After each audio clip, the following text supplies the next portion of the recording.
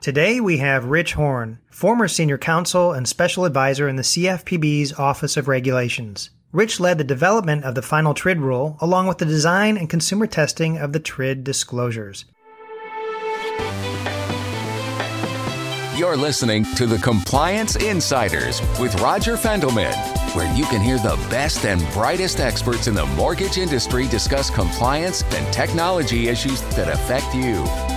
It's all you need to know in 10 minutes or less. Finally, on July 7th, the Bureau issued amendments to the TRID rule. On a high level, walk us through them and what it means for lenders. We got TRID 2.0. Finally, it's here. There are some much-needed clarifications to some of the difficult questions that industry has been grappling with under the TRID rule. There are some big-ticket items that the CFPB did not address in the final rule, unfortunately, for industry. But all in all, considering that it's a mixed bag, I'd say it's weighted more heavily towards positive changes for the industry. Well, that's some good news, and I know that there are some issues that the Bureau decided to hold off on for a later date. Tell us a little bit about the effective date of the changes, when people have to comply. What do people need to know? This is a great question. The CFPB provided a mandatory compliance date for the changes October 1st, 2018. This means that industry does not need to implement these changes until October 1st next year, which is good, considering all the other rules that industry is currently working to implement right now. For example, HMDA.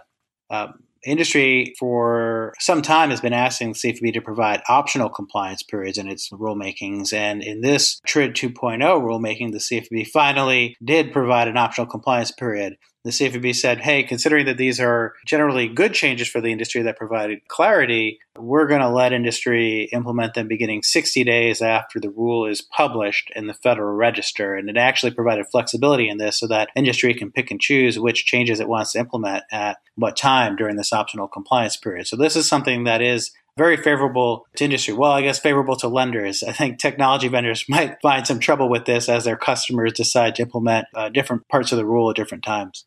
It does take time for the vendors to catch up when there is significant rule changes, but it does sound like a welcome change to have an optional compliance period, which may be as soon as later this year.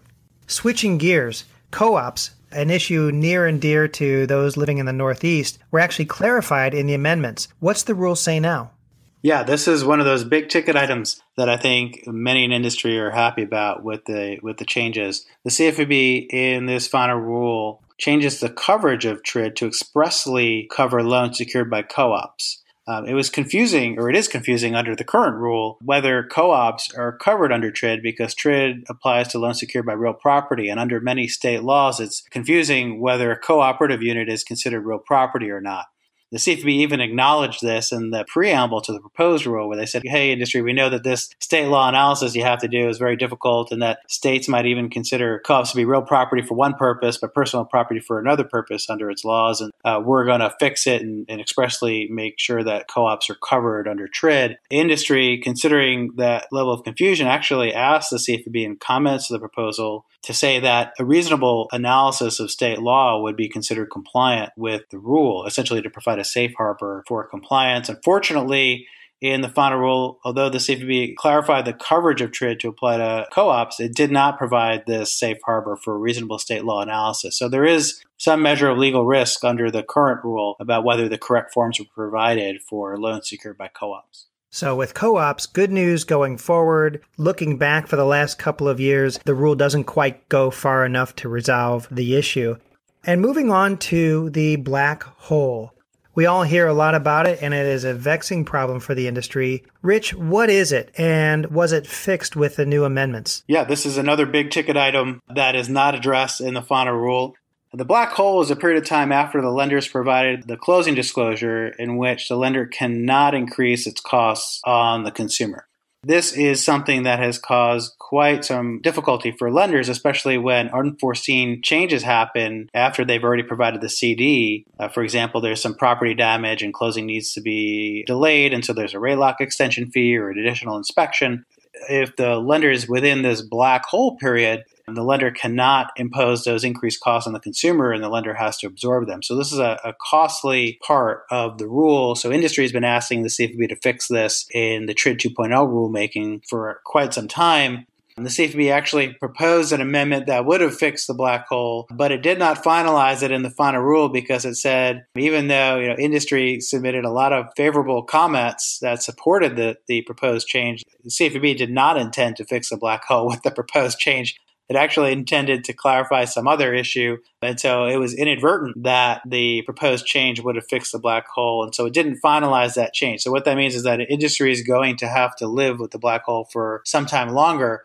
But what is positive is that the CFPB, considering all those favorable comments to its proposed change, actually issued a new proposed rule to fix the black hole with the provision that is specifically designed to fix the black hole problem. So this is a positive development.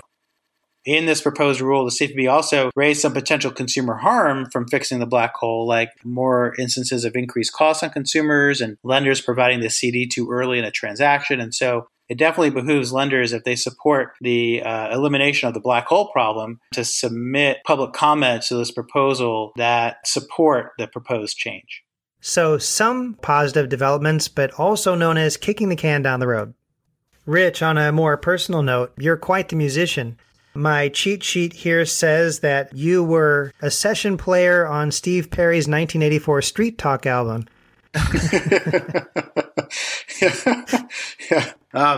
That is not true. I do play keyboards and bass guitar, and I have sung in an a cappella group in my past. Are you a compliance insider? Then go to compliancepodcast.com immediately and join our mailing list so you never miss an episode. Got something to say? Request to be on the show. Go to compliancepodcast.com with your topic ideas. And as always, thank you for listening.